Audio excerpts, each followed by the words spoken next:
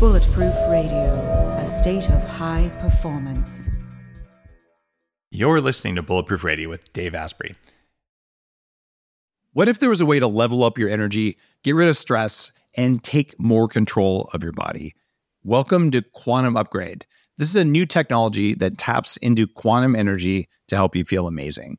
Quantum Upgrade has a lot of different products that help protect you from EMF and help activate your body's natural healing abilities. You can expect better sleep, more resilience, less stress, and better blood flow. The cool thing about Quantum Upgrade is that the products are backed by a lot of heavy-duty scientific studies, and there's a new measurable upgrade. You can now use Quantum Upgrade to increase your consciousness levels between 1400 and 2200 on the Hawkins map of consciousness. If you don't know what that means, do some research because it's impressive, it's fun to learn about, and it's something that I've come to understand. Ready to try Quantum Upgrade? Visit quantumupgrade.io/Dave for a 7-day free trial. What if there was a way to feel younger for longer? Well, there is. Your body needs something called the NAD+ molecule to help you age well. When you're young, your body makes a lot of NAD+, and that helps you make energy, it helps you keep your DNA healthy, absorb nutrients well, and it protects your cells from stress. But once you hit about 30, your NAD+ levels start to drop. The good news is that longevity scientists have found some things that can help, like niacin, niacinamide, and Niagen. They help your body make more NAD+, even as you age. All three of these are in an amazing formula called Qualia NAD+. Check out Qualia NAD+ risk-free for up to 100 days at neurohacker.com/Dave15 to save an extra 15%. That's neurohacker.com/Dave15, Qualia NAD+. It's what I use. Hey everyone, it's Dave Asprey with Bulletproof Radio, the #1 ranked health podcast on iTunes. And today's cool fact of the day is that the Bulletproof Diet, my newly launching book, hit number 15 of all books on Amazon 4 months before being released. And now that it's the week of the release, I'm really, really excited and grateful for the volume, just for people buying the book and sharing it with their friends. I put a lot of heart and soul into it. So thank you for taking your time to check it out. And thanks for listening to the show today. Everyone's talking about red light therapy beds, and for good reason. There's a company called ARRC LED that's building an entirely new class of LED devices. ARRC LED beds integrate proprietary scanning technology and frequency protocols to shape the delivery of 6 different wavelengths in dose-optimized photobiomodulation. Yes, that's a lot of words. What it is, though, is that photobiomodulation improves the underlying energetics of the cells in your body. And those changes can benefit nearly every tissue and organ and system in your body. You change your cells and you change your life. For more information, visit arrcled.com. Today's guest is a guy whose work I've known for substantially more than a decade. One of the original brain hacker, biohacker guys who has been working on hacking the brain probably as long as I've been alive, or maybe something close to that. And it's none other than Bill Harris from the Centerpoint Research Institute. Bill, welcome to the show. I'm glad to be here, Dave. When you're 95 years old, like I am, or at least like you're implying that I am, it's good to be anywhere. Are you calling me old, Bill? I don't know. I don't think I'm that much older than you. You're not. I'm just giving you a hard time there. But Bill, you've been working on hacking the brain for about 30 years, right? Yeah, we didn't call it hacking the brain. I've just, like you, been interested in how to improve, my thinking abilities, my motivation, my peace of mind, et cetera, my health and all of those things. And then some of my younger employees started telling me about biohacking, and your name came up. And I think that this one young woman that works for me, Babe, knew Zach, who works for you. And so when you were in Portland visiting him, we got together and spent a couple hours sitting in my office realizing that we were doing a lot of the same stuff. I wish I'd had a video recorder then, because we had the coolest conversations about how the brain works. And one of the things that really stood out to me was that you opened a filing cabinet and you pulled out this kind of ridiculous EEG, almost like a lie detector printout, showing me your brain waves. And I mean, you have some pretty strong brain waves there. Like, it's obvious that your technology's done something for you. And I've looked at enough EEG spectrograms to know that there's to know that some of the differences there, although I'm not a trained neurofeedback expert, I was pretty blown away. And your work is very influential in the how sounds influence the brain kind of state. Back in about 1996, 97, I read my first info about this and said, this is great, I'll do it myself. So I got a video game sound editor, thing they used to make sound effects, like Atari and Pong level sound effects, to be honest. This was a while ago. And I made my own like primitive binaural beats, and they certainly did something. But I realized that there's definitely an art and a science to this. So I was pretty excited when I heard about Centerpoint, and I became a lifetime member of your program, which is not a small commitment. And so I've been a member for a long time, and that means that I get custom-made audio, and I don't listen every night, but for quite a while there, every night I would listen when I was going to sleep. And I know that your technology works because I've used it. And so I was honored to get a chance to meet you and chat with you. Well, we weren't the very first people to use this kind of technology commercially, but we were one of the first, and we're really the ones that made this particular space. I mean, I have all these knockoff pretenders who are, making binaural beat kind of soundtracks. What they kind of lack, though, is that it's more than an art, really. I mean, there's an infinite number of variations on how you could use this kind of technology. And it took me quite a long time, just like you've done a lot of research on, coffee and other supplements and everything. I did the same thing for many years. And then we have a big laboratory of, at this point, about 2 million people who have given us feedback. And then I'm a certified trainer of NLP. I've been meditating literally for 45 years.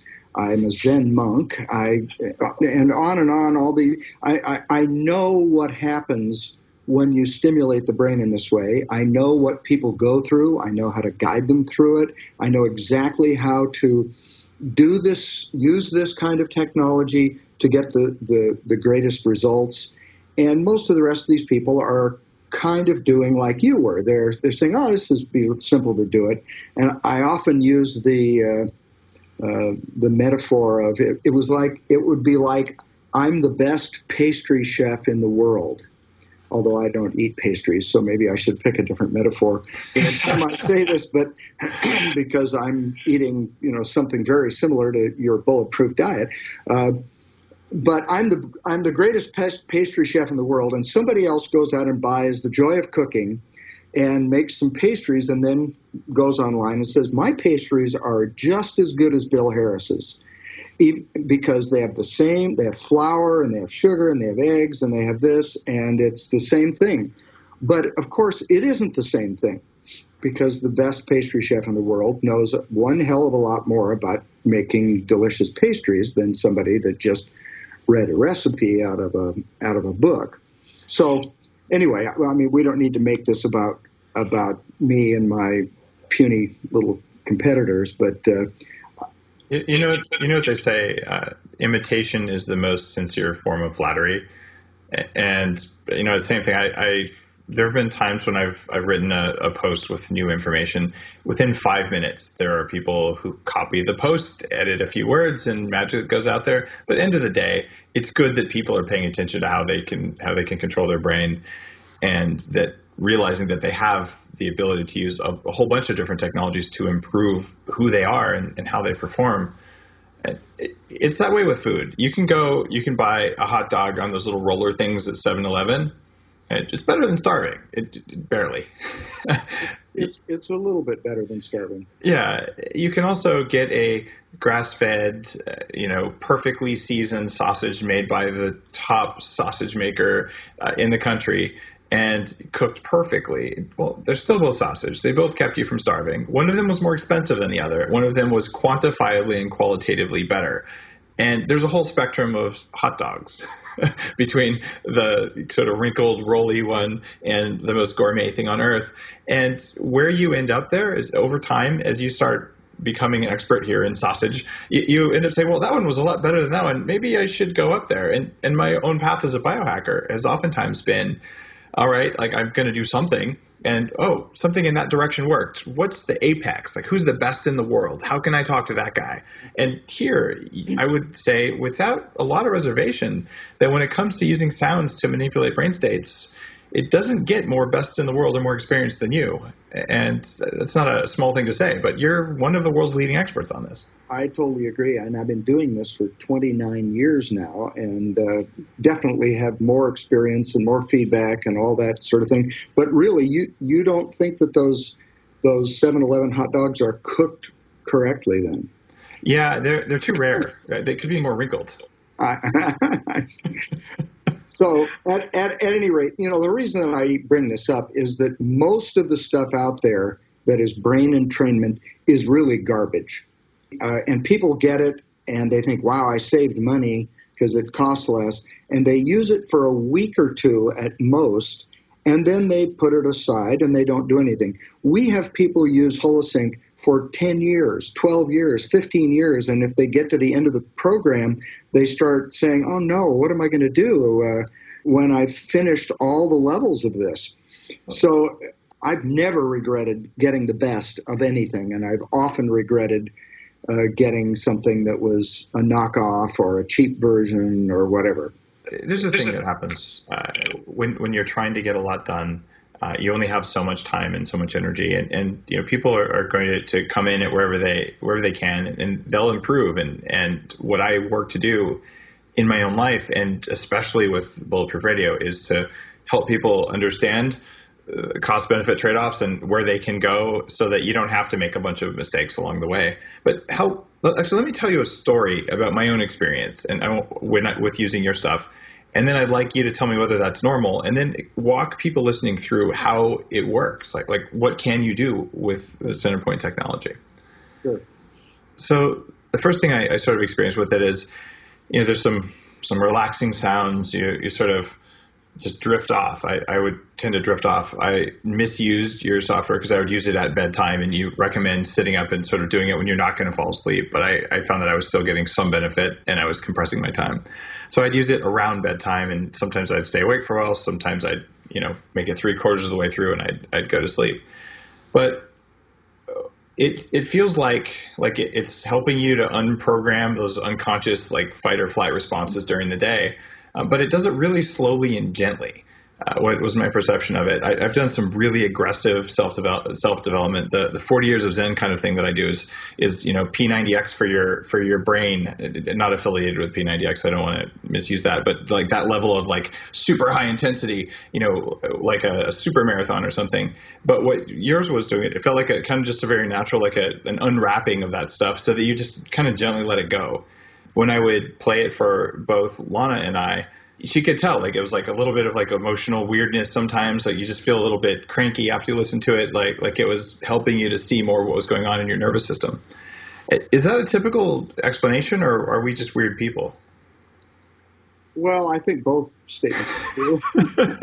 Thanks, Bill. In your case, but I don't. You said so much there that I mean, as so many cans of worms you opened. Let me see if I can. First of all, when you're listening to this, there's a lot of things I could say about what's happening. But first of all, you're changing the electrical patterns in your brain, and there's a lot of things that happen when you do that. There are many beneficial states that are associated with alpha brainwaves, theta brainwaves, delta brainwaves. And when we take you through that spectrum every day, essentially what happens is more neural real estate gets turned over, first of all, to the ability to go into those brainwave patterns.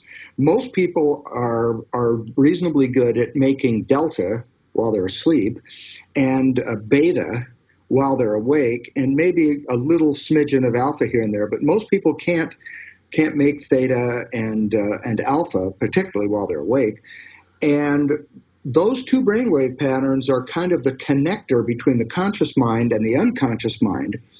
And that's one of the reasons why people are so darned unconscious in their behavior and all that sort of thing. So first of all, we're just training people to have access to this whole spectrum, which means that if you need to be creative, you naturally and automatically can access a theta state, which is, among many other things, the source of an aha experience where you put something together in a new way and suddenly go, oh, I get it. It's where you actually learn something, you have an insight and so on. So that's one thing that's happening.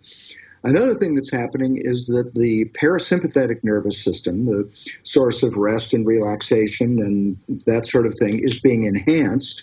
And the sympathetic nervous system, the fight or flight side of the nervous system, is being slowed down. I just made a video, for instance, about flow states. In doing a little bit of research, one of the things I found out is that when people, in order to go into a flow state, you have to calm a part of the brain, the posterior cingulate cortex, which is the source of what brain scientists call the default state, which is the non-focused state, which many of the biohacker types think that they should permanently have that turned off so they can be hyper-focused all the time. However, you have to go into that state to recharge so that you can.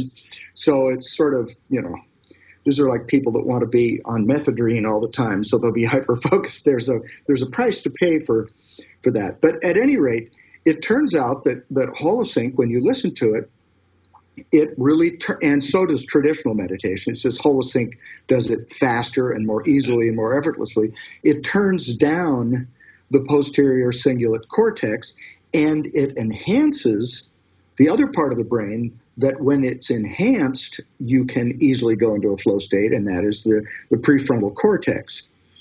So I'm actually working on a book right now called Mastering Self-Regulation.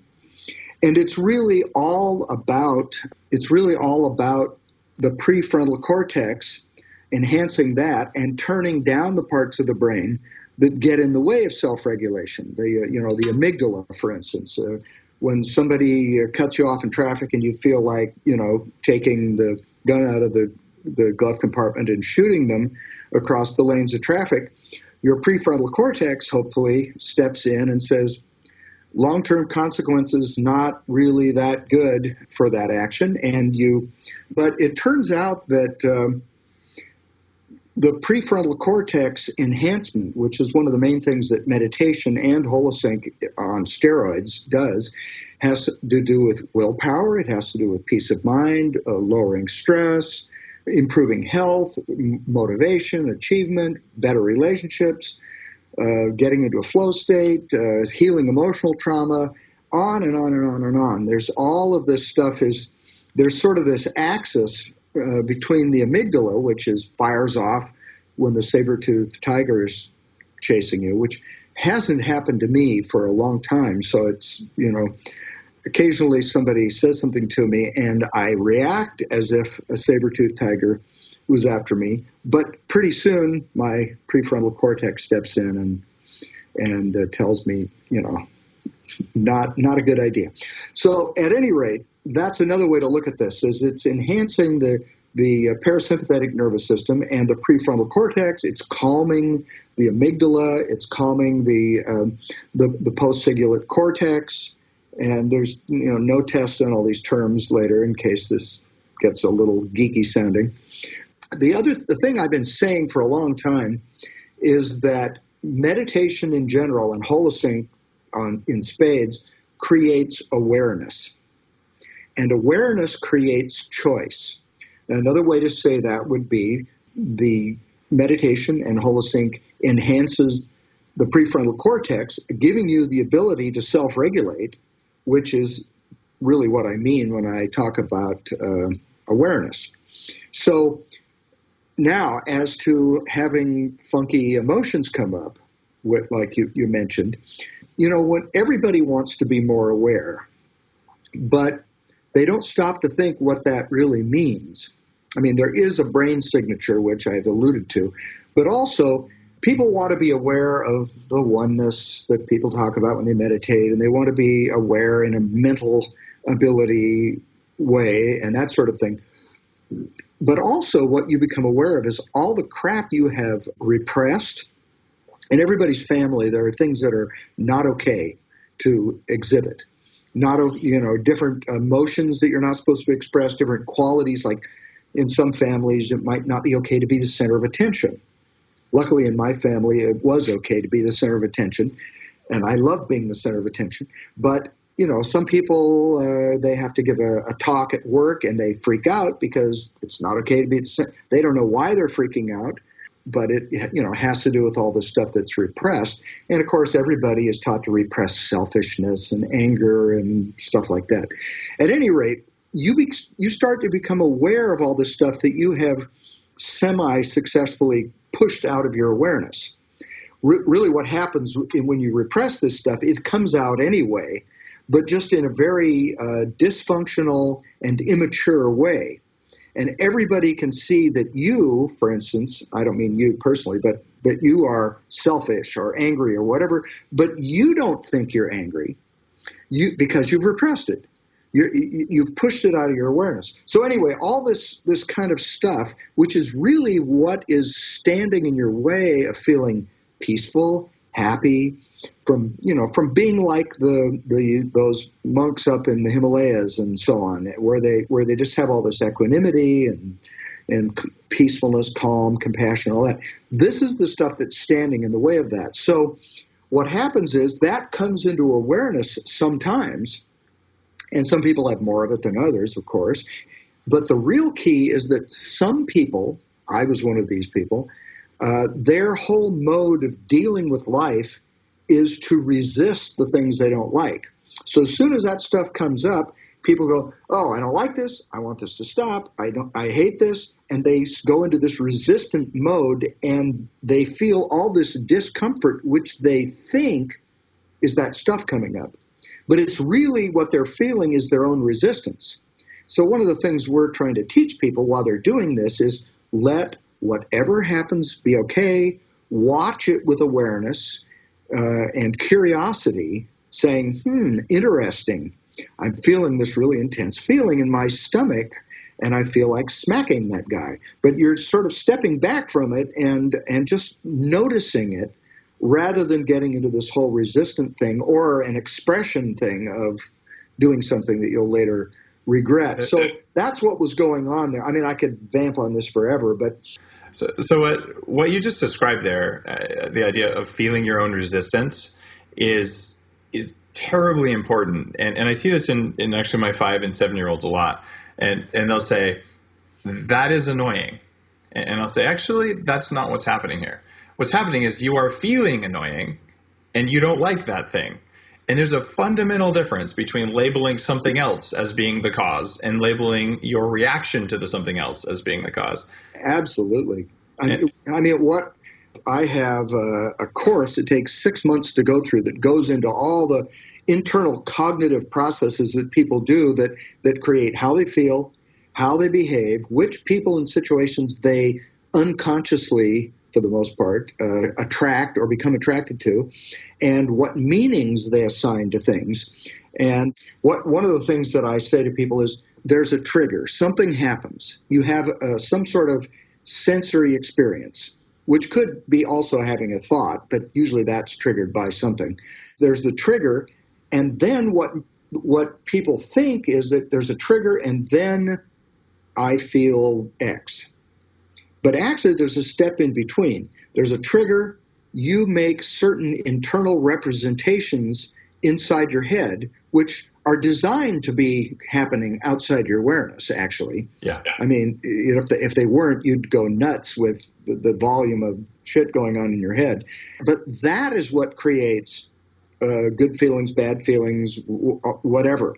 So this whole system works really great as long as you survive childhood without any trauma. And by trauma, I mean something happens in life that causes you to say, that is a potential danger to me.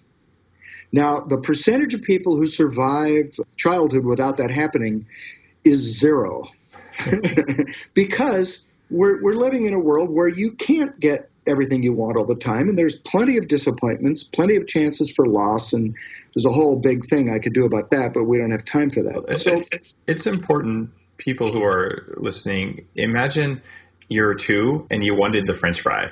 And you didn't get the French fry, your nervous system may have just been so pissed off about that it created a sense of loss, that created a little trauma that made you react in a tiny way. It doesn't have to be that big of a thing for you to just get some labeling that says this is. Especially when you're little and helpless and dependent, something that if I didn't give you a French fry, I wouldn't give you poison like a French fry. Yes. But I don't know why you picked that, but if I didn't give you something you wanted like that, some little item like that, it wouldn't be a big deal to you. But to a little kid, it can be traumatic. If you come home from school and you're 6 and you have something you spent quite a while drawing at school and you want to show your mother, and she's upset because she just realized that there's a big bill due and she doesn't have enough money to cover it, and so she's worrying, and so she sort of, doesn't pay attention to you, that, she doesn't even notice that, because an adult that happened would be understanding of that usually. But the child might go, God, Mom doesn't think that I can draw. She doesn't like me. She doesn't care about what I do. And that is a trauma.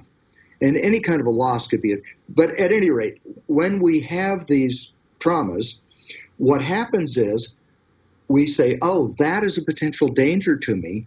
And to then avoid it, we make internal representations of the danger with the idea of avoiding it.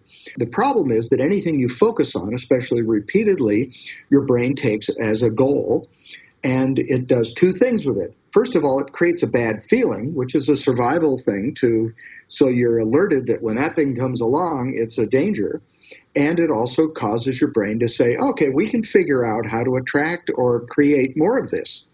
So you end up then attracting more of what you don't want, and it becomes obviously a vicious circle where you just keep doing that. So what happens when you become more aware, every time something reminds you unconsciously of that trauma, same bad feelings. And they're usually the bad feelings of a powerless little child, powerless and dependent child. So they're out of proportion to what's really happening now. They're just an echo of what happened back then. Well, when people use Holosync or meditate for 30 years, they begin to see how they do that. They begin to see how there's no danger in the present. I am taking something from the past and I am doing it now. And that awareness of that process, seeing themselves create that bad feeling as they do it, makes it into a choice. Awareness creates choice, and then people automatically choose to drop it, to not do it. And so people have remarkable changes in emotional health from doing this, and remarkable increases in equanimity and that sort of a thing. You could look at it from a more neurophysiological point of view, too, and say, well, that person's parasympathetic nervous system was enhanced.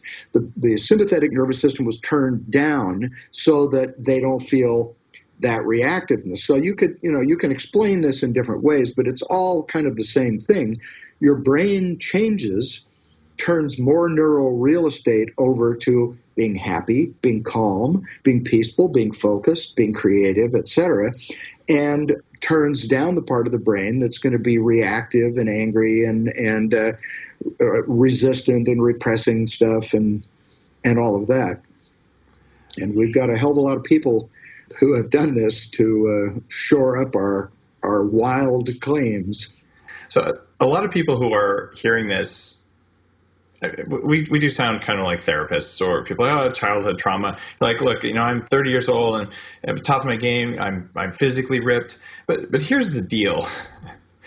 I didn't know any of this stuff when I was, say 30. I'm 42 now. I've spent the last 12 years and actually maybe even 15 digging in on this stuff, realizing you can hack the physical body, but when you get your hardware working, it's easier to do the work on the software. But we're talking about software programming here, not getting yourself healthy. Although when you fix the software, the hardware tends to run better. And when you turn down the sympathetic nervous system and you have less stress, there's less inflammation in your body. There's less of dangerous neurochemicals and dangerous hormones being created. And so actually, one of the things I see when I see somebody that's using Holosync, like at a live event, and then I see them again a year later, they, the amount of glow in their face and the ease that they have and this perception that they're even more comfortable in their own skin, all of those things are really palpably obvious. So it does affect health too, but anyway, didn't mean to interrupt. We're back to the software part. That was a great interruption, because if you're listening to this and it just sounds like, what the heck? Here's the thing. Your body is not rational. It doesn't have a brain to think. It's a nervous, it's reactionary. I didn't get this, and I had no clue at the depths of my powers of self-deception. And when you use a technology like this, when you use some of the other complementary things like meditation, breathing exercises, vipassana, neurofeedback, heart rate variability, anything that increases awareness of what's going on in your body, you're going to start running into these things. And one response is to say, it doesn't matter, I'm going to ignore the signal. And I don't think you'll reach a state of high performance that way. You'll continuously get in your own way. You won't know why. And it's like, crap just doesn't work. But when you start peeling off these layers and looking at it, you realize that your capacity for performance is there. I would not know how to do what I do today with the Bulletproof Executive if I hadn't have gone through and identified every one of those things that made my nervous system make a rule that was not in my interest, some sort of survival reflex that wasn't about a threat, but my body thought it was. I've spent 7 weeks with electrodes stuck to my head, several years listening to your technology, 5 years in yoga, doing daily breathing exercises, all that kind of stuff, with the idea of going back, finding every little thing, and then reprogramming it so that I could control the way my nervous system responded. And as I did it, everything I did became easier and easier. There's less and less effort involved. So part of performing well is not wasting your willpower doing stuff because you're forcing yourself to overcome what your body is trying to prevent you from doing. It's resetting the body so that it'll stop resisting stuff that isn't a threat. Well, and you also alluded to our capacity to self-delude. One of the things that, you sort of just said this from your own perspective. I didn't realize how stressed I was and how much I was not aware of and how much I was missing until I gained enough awareness to see the difference. And because I always thought that I was totally aware. I was reading a book just the other day, and it was talking about some studies on self-delusion. They were talking in a different context, but people universally, I forget what the statistic is, but when they had people rate themselves on a whole bunch of qualities, and then they had other people that knew them rate them, 100% of the people rated themselves way higher than other people rated them. And the people that realistically rated themselves were people who were chronically depressed.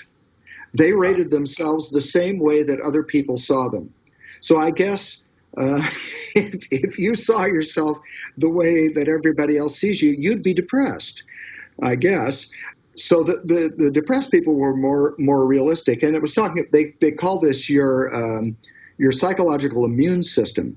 It's part of the mechanism by which if something bad happens to you, you are able to be much more optimistic about the prognosis of what's going to happen than you would be if you were being totally realistic.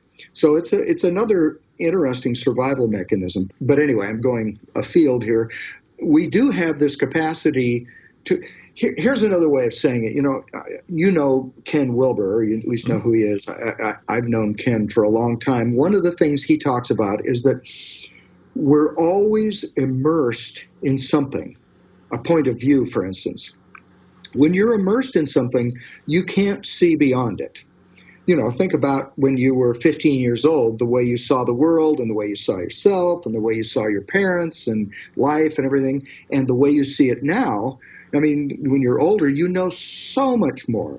But at that point, you were immersed in something, and believe it or not, everybody that's listening to this is immersed in something now too. And the more that you do things that make yourself more aware, that increase your ability to self-regulate, that increase your willpower, that increase your ability to observe things that usually people can't observe, your perspective is enhanced, you see more, and you also notice limitations that you used to have. So, I don't know, I think we've covered that thing. But I think that's a good point, Dave, that we don't want people listening to this to say, what's the big deal? Why would I need this? You don't need this. But if you want to really enhance yourself in the best possible way, I have to say, I know that this is my product and everything, but this is one of the most amazing tools I have ever seen. I've never seen anything that so strongly affects human beings and regulates all kinds of problems that they had, whether they're mental or emotional or relationship related or even physical health kinds of things. People that were depressed for years and on medication don't need the medication after a few months of doing this, and on and on and on. I'm not suggesting anybody throw away their medication without their doctor being involved, but I've seen this have a huge effect on autistic kids, everything. It's quite amazing. And I can take responsibility for putting together a program using this and guiding people through it. I didn't discover this. I just stumbled across it when I was about 35 years old, started using it. It blew my mind. It changed me. I think I've told you before, I was really angry, rough around the edges, difficult to get along with, unhappy, depressed a lot, et cetera, et cetera.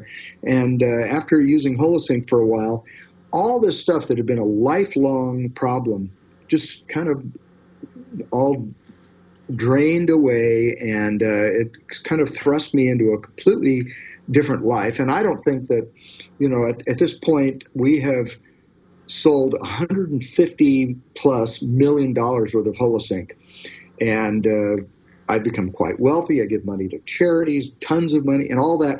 None of that would have happened without Holosync. I would have just continued to be a miserable, reasonably intelligent semi-loser if I had not, shaken up my head from doing this. And I've seen this happen with hundreds of thousands of other people too.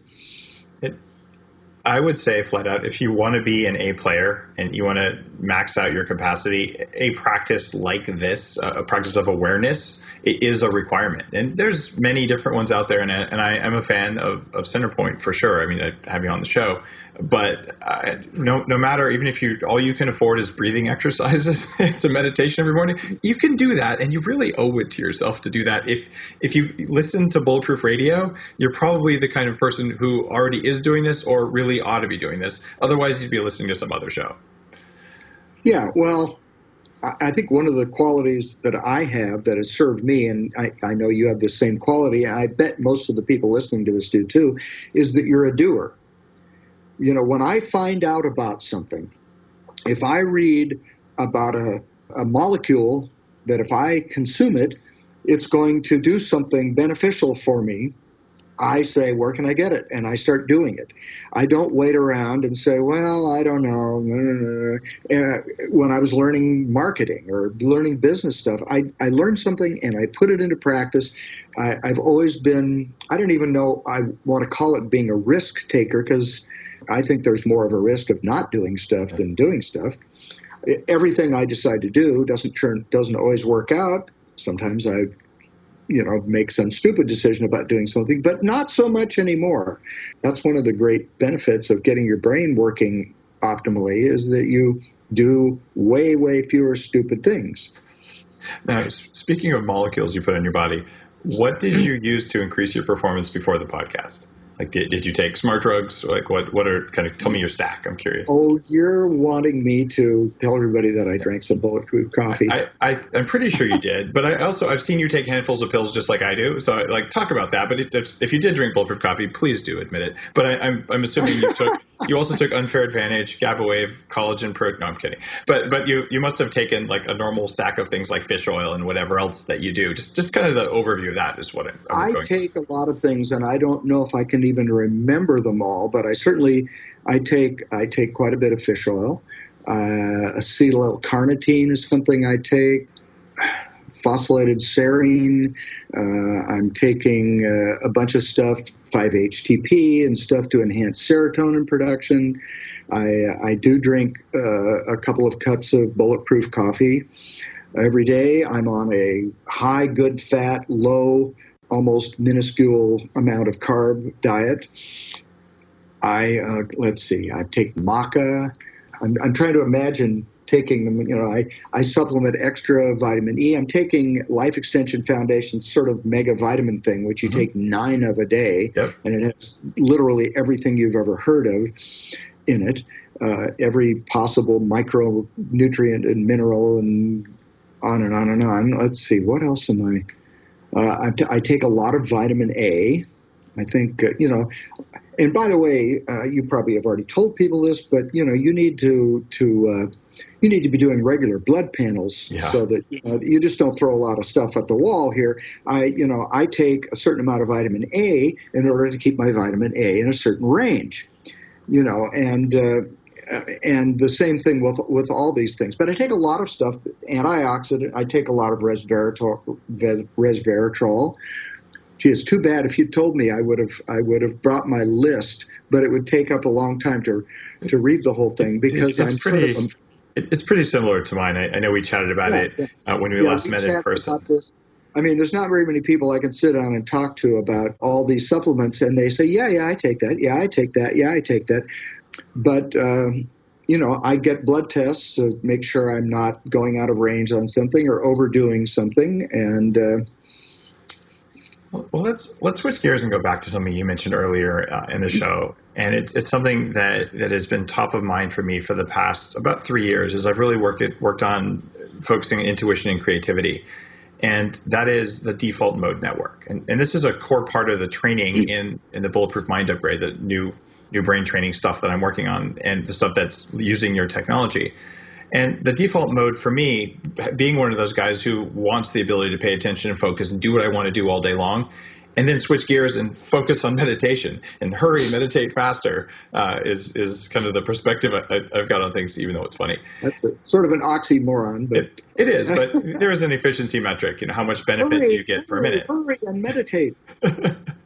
So, from that perspective, I've found for me to name a product or to write a book, I need to spend time with my brain awake but not focused. And it's not a daydreaming state. It's a default mode state. And we've got the research that shows that your brain always has X amount of default mode and Y amount of active mode. And, you basically move between them. It's not a binary state. So talk more, if you would, about the default mode network and how it relates to flow states, specifically around intuition and creativity. Because I've worked on training my own default mode network so I can remember more of what goes on in there, and that's what I'm working to teach others to do now. But you're one of the guys who actually gets the neuroscience behind this. We haven't planned this ahead of time, so I don't know what you're going to say. But talk about the default mode network, how it works, what it is, what it does. Well, as you probably know, daydreaming does happen in the default state. Yeah. And there are plenty of scientific discoveries that happened when someone was in a default state. As you know, the carbon ring was, now I'm trying to think who it was that Watson and Crick did DNA, and you're talking about the buckyball formation. I'm talking about when they God, whoever it was that this was long before that. He was staring into a fire, and he'd been trying to figure out the molecular shape of benzene. Oh. And he'd been doing it for a long time. I can't think who it was. I mean, it's somebody famous, but and he was just sort of frustrated that he couldn't figure it out. All creative things, there's a time where you don't get it, and it's frustrating, and then suddenly you get it. And so he was just staring into the fire, and suddenly he kind of went into this trance-like state, which is probably a theta state, and he suddenly had this vision of a snake biting its own tail in a circle, and he came out of the state and said, "That's it. It's a ring. That's why I couldn't figure it out." Blah blah blah. And there's probably people who could tell that story a lot better because I'm just sort of pulling it out of long-term memory without a lot of the details coming with it. But those kinds of things do happen in a default state. And they don't happen when you're in that highly analytical, super focused state. Mm-hmm. Both have their ability. That's why I said that in my talk at the biohacking conference, because I'm talking to these people and they're all hyper-focused. I want to be focused all the time. I got to take more of these smart drugs, so I'll be focused all the time. And I'm saying, well, okay, but that's a little unbalanced and it won't work. So that's one thing. The research on flow states shows that the prefrontal cortex is being enhanced during a flow state, and as I said earlier, the post-cingulate cortex is being turned down. It also gets turned down in meditation, and one of the things they found is that long-term meditators not only can enter a flow state easily, but they're in a flow state most of the time. Not all the time, because being in a flow state does consume, neurochemical ingredients that at a certain point need to be, you need to go into that default state so that you can renew that. So this is why, and it even includes things like the potassium-sodium balance in the brain, because when you do a power nap sort of a thing, for instance, the reason that you feel like you need one is because that balance is, among other things, is it's unbalanced, and then you close your eyes for 7 or 8 minutes and go into a slower brainwave pattern, and when you come back, suddenly you feel invigorated again because in that state, a lot of different sorts of things happen in your brain and in your endocrine system, and things get realigned. And of course, that's why you need to sleep too, and why you've done a lot of stuff to help people to have their sleep be more productive, because some people, can't go through a normal sleep cycle very easily for various reasons. Stress and their diet is probably a big part of it, but it could be other things too. So at any rate, when somebody meditates for a long time, they get, as I said earlier when I was talking about brainwave patterns, you go into these brainwave patterns, these other brainwave patterns, repeatedly, your brain turns over more neural real estate to being able to access them. And it's not like you say, well, I need to learn something, I think I'll go into an alpha state. It's just like you're sitting there wanting to learn something, you go into an alpha state. It just happens. You need to be more persuasive, and if you're really advanced, you go into a delta state. And or you need to do something creative, and you go into a theta state, or whatever it happens to be. So just in that same way, when you are meditating a lot and you're learning how to go into a default state or out of a default state, when it's necessary to do it, you just naturally do it. And so a lot of this stuff just gets on autopilot. When these monks that were around Mathieu Ricard, who's been called the world's happiest man, one of the monks that they did the brain scans on from the, a Tibetan Buddhist monk. he doesn't say, I think I'll be happy right now, and then he becomes happy. He's just, he's doing all this stuff effortlessly because it's been his brain, more real estate has been turned over to being that way.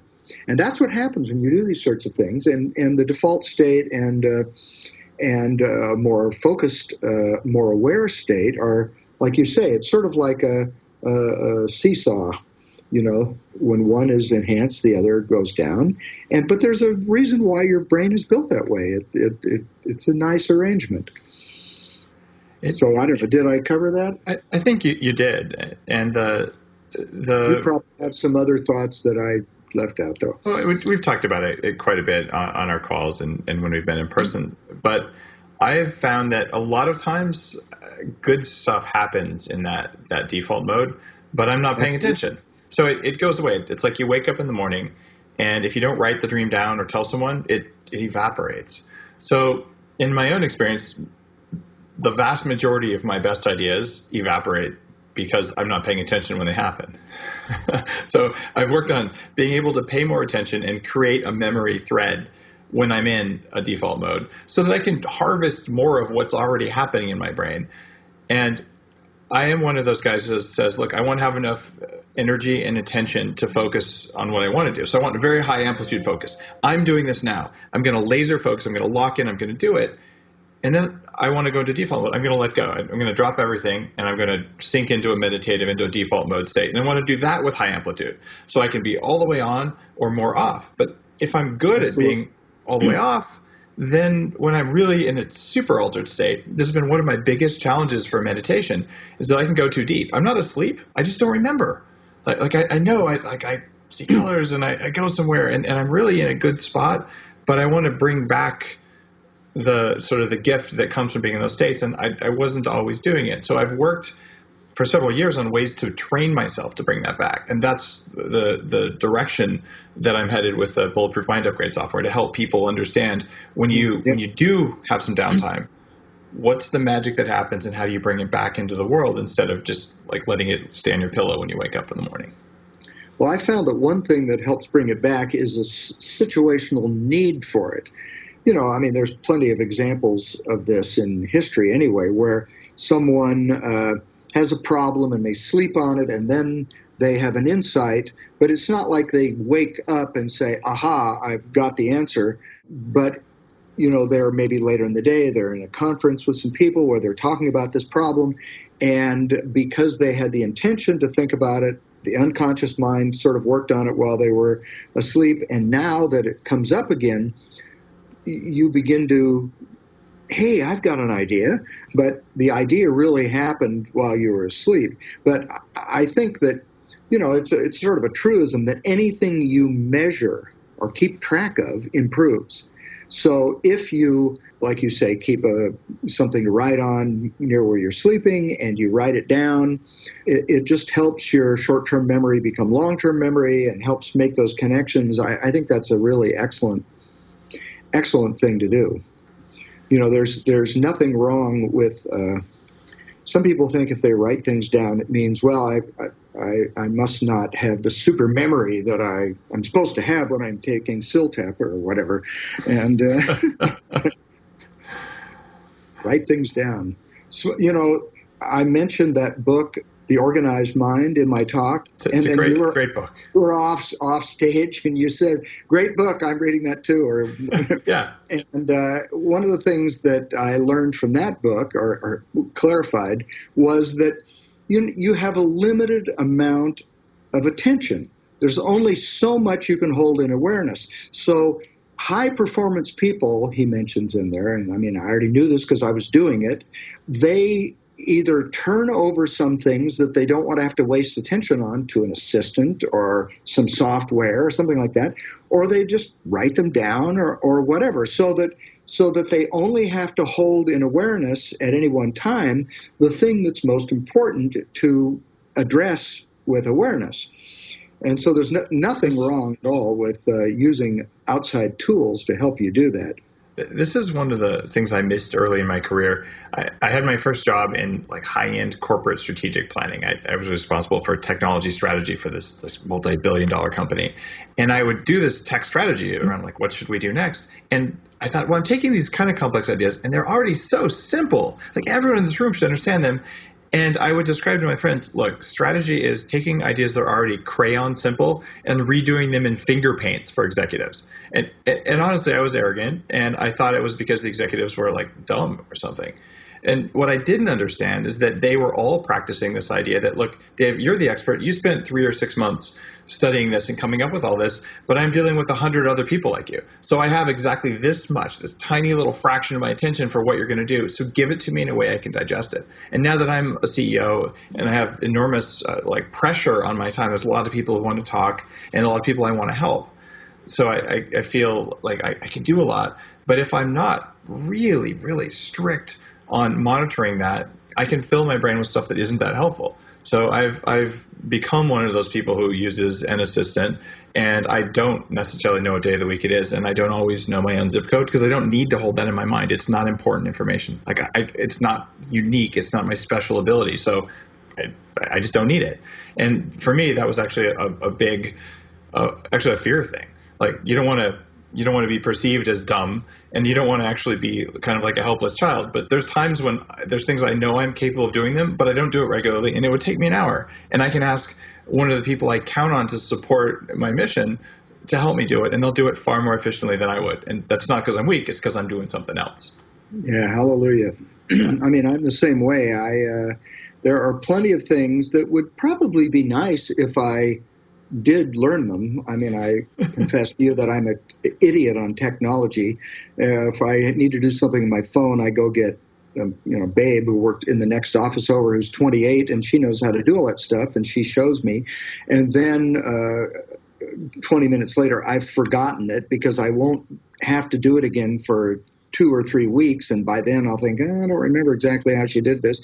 But I'm not willing to go through the learning curve because to master that stuff, because it just isn't that important to me. I don't care if I know how to post something on Instagram or whatever.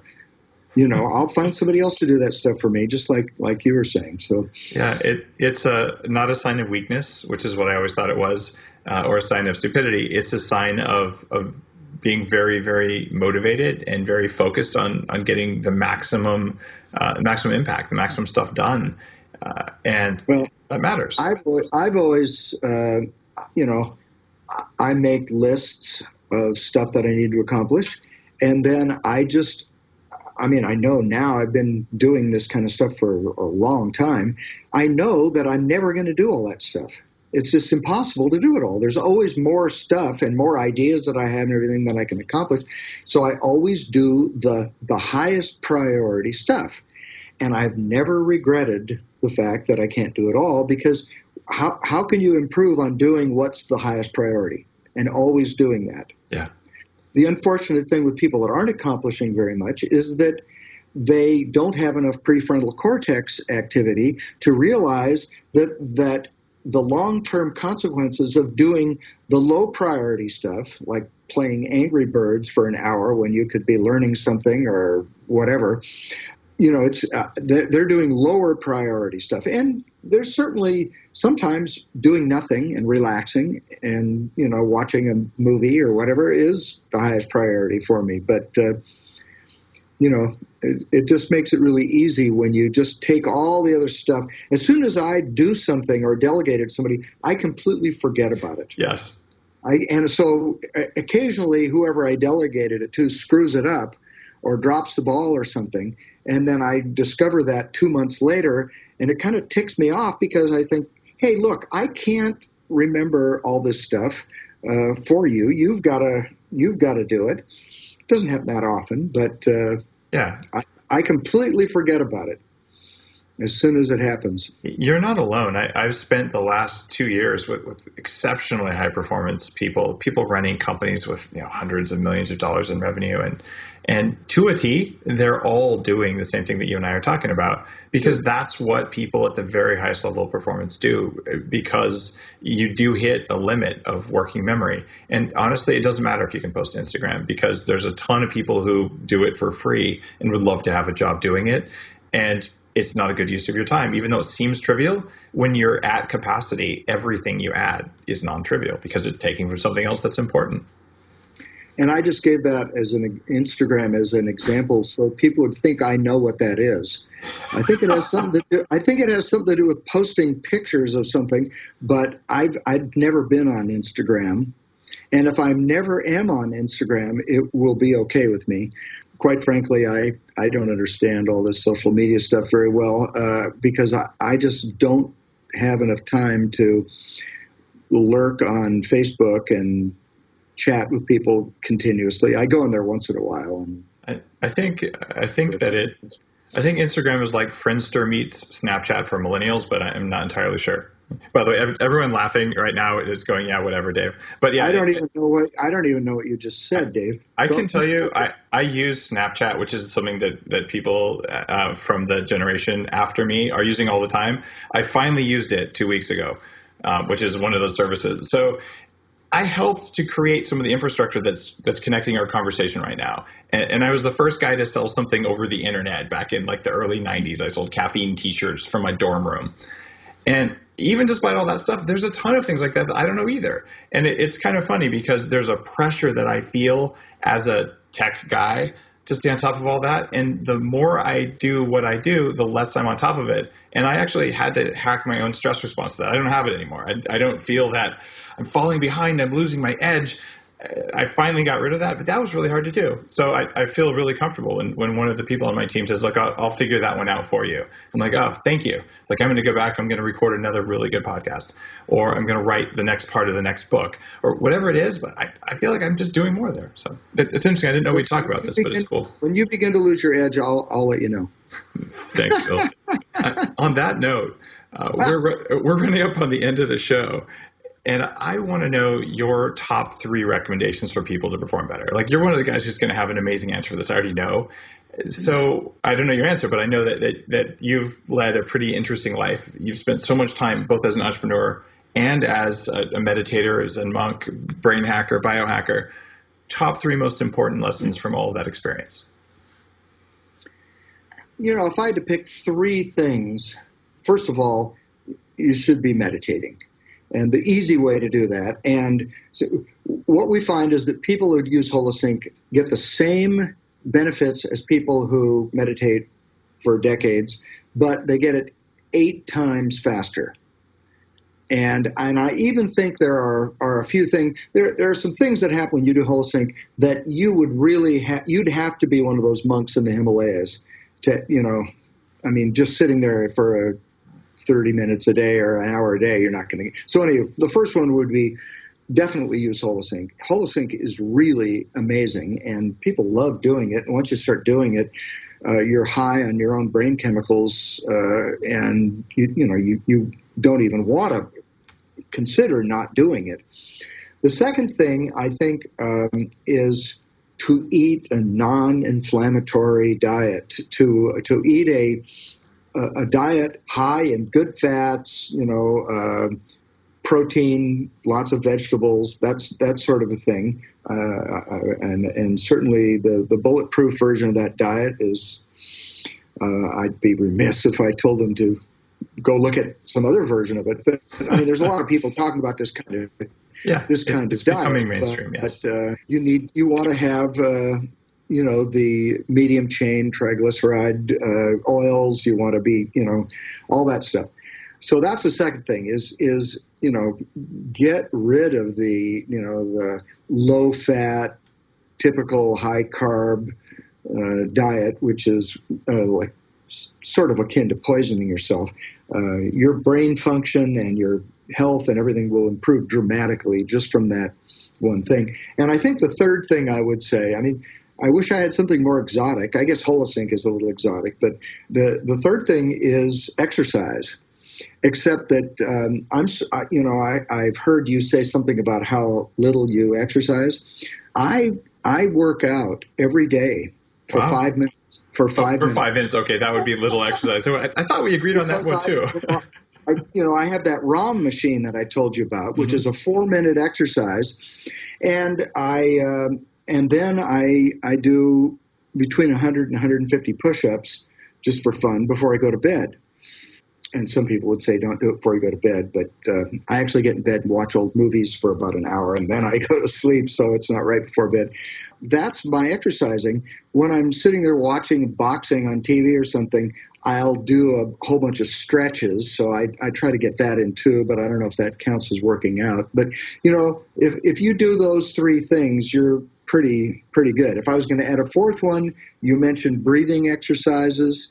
When I'm reading a book or driving in my car or something, I'm doing a reasonably fast, like 3, 4, 5 second inhale and then a 30, 40 second exhale. And that goes on autopilot. I just do that. That enhances the parasympathetic nervous system, turns down the sympathetic nervous system.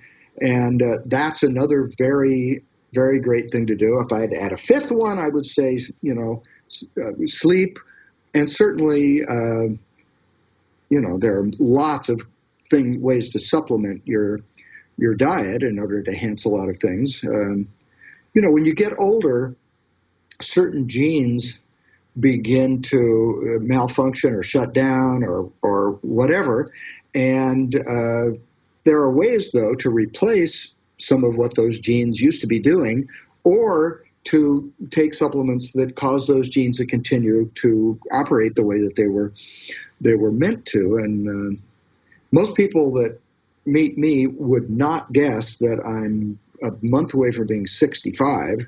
There's probably people that are that old that look better than I do, but I beat the 25-year-olds up, 6 flights of stairs, and I'm not.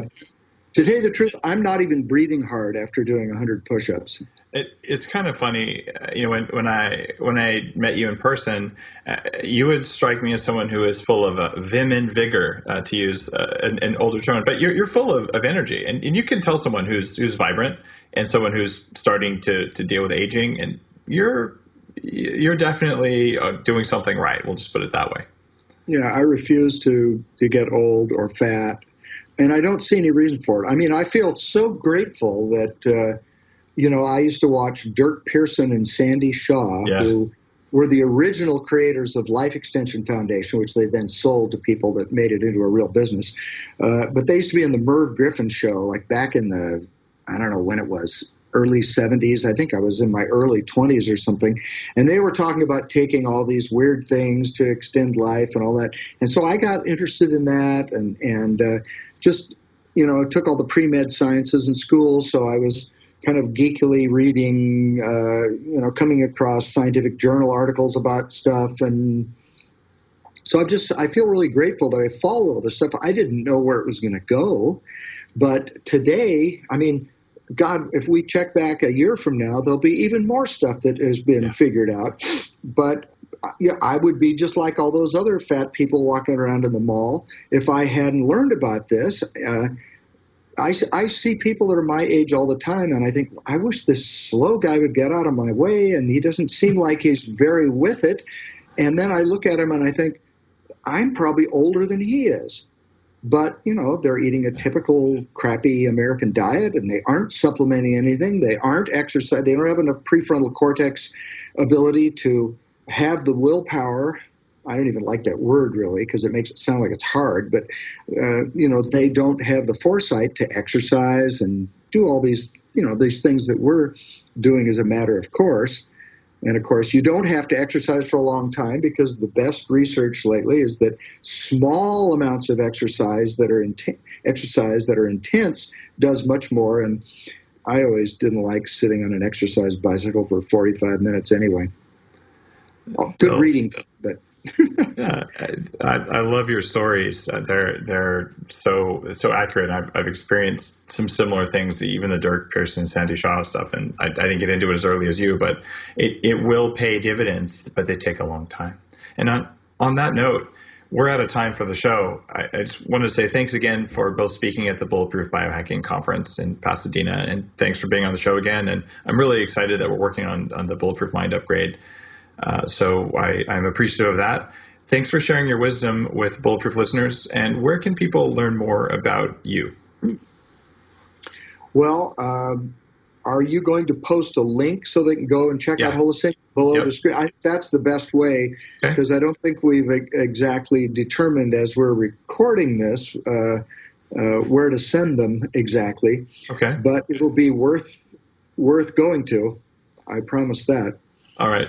You can there's about a 20-minute demo kind of sample that you can listen to online, and a ton of information on our website, and we'll click on the link below the screen, and it'll show you everything you need to know. To learn more about Bill Harris's work with Centerpoint and to get a 20-minute demo, go to bulletproofexec.com/Centerpoint. When you go to bulletproofexec.com/Centerpoint, you'll learn all that you'd like to know about this. And it's actually worth just trying out the free demo. It's cool stuff.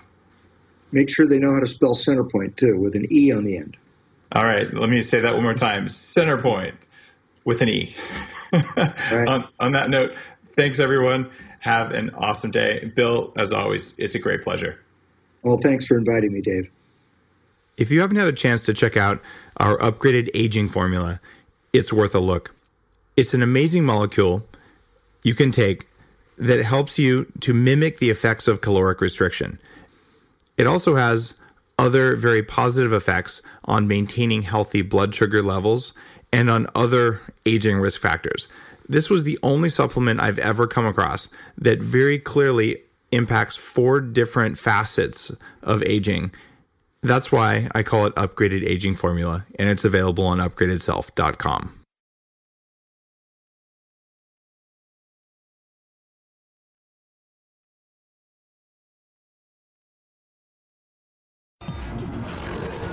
The Human Upgrade, formerly Bulletproof Radio, was created and is hosted by Dave Asprey. The information contained in this podcast is provided for informational purposes only and is not intended for the purposes of diagnosing, treating, curing, or preventing any disease. Before using any products referenced on the podcast, consult with your healthcare provider, carefully read all labels, and heed all directions and cautions that accompany the products. Information found or received through the podcast should not be used in place of a consultation or advice from a healthcare provider. If you suspect you have a medical problem or should you have any healthcare questions, please promptly call or see your healthcare provider. This podcast, including Dave Asprey and the producers, disclaim responsibility for any possible adverse effects from the use of information contained herein. Opinions of guests are their own, and this podcast does not endorse or accept responsibility for statements made by guests. This podcast does not make any representations or warranties about guest qualifications or credibility. This podcast may contain paid endorsements and advertisements for products or services. Individuals on this podcast may have a direct or indirect financial interest in products or services referred to herein. This podcast is owned by Bulletproof Media.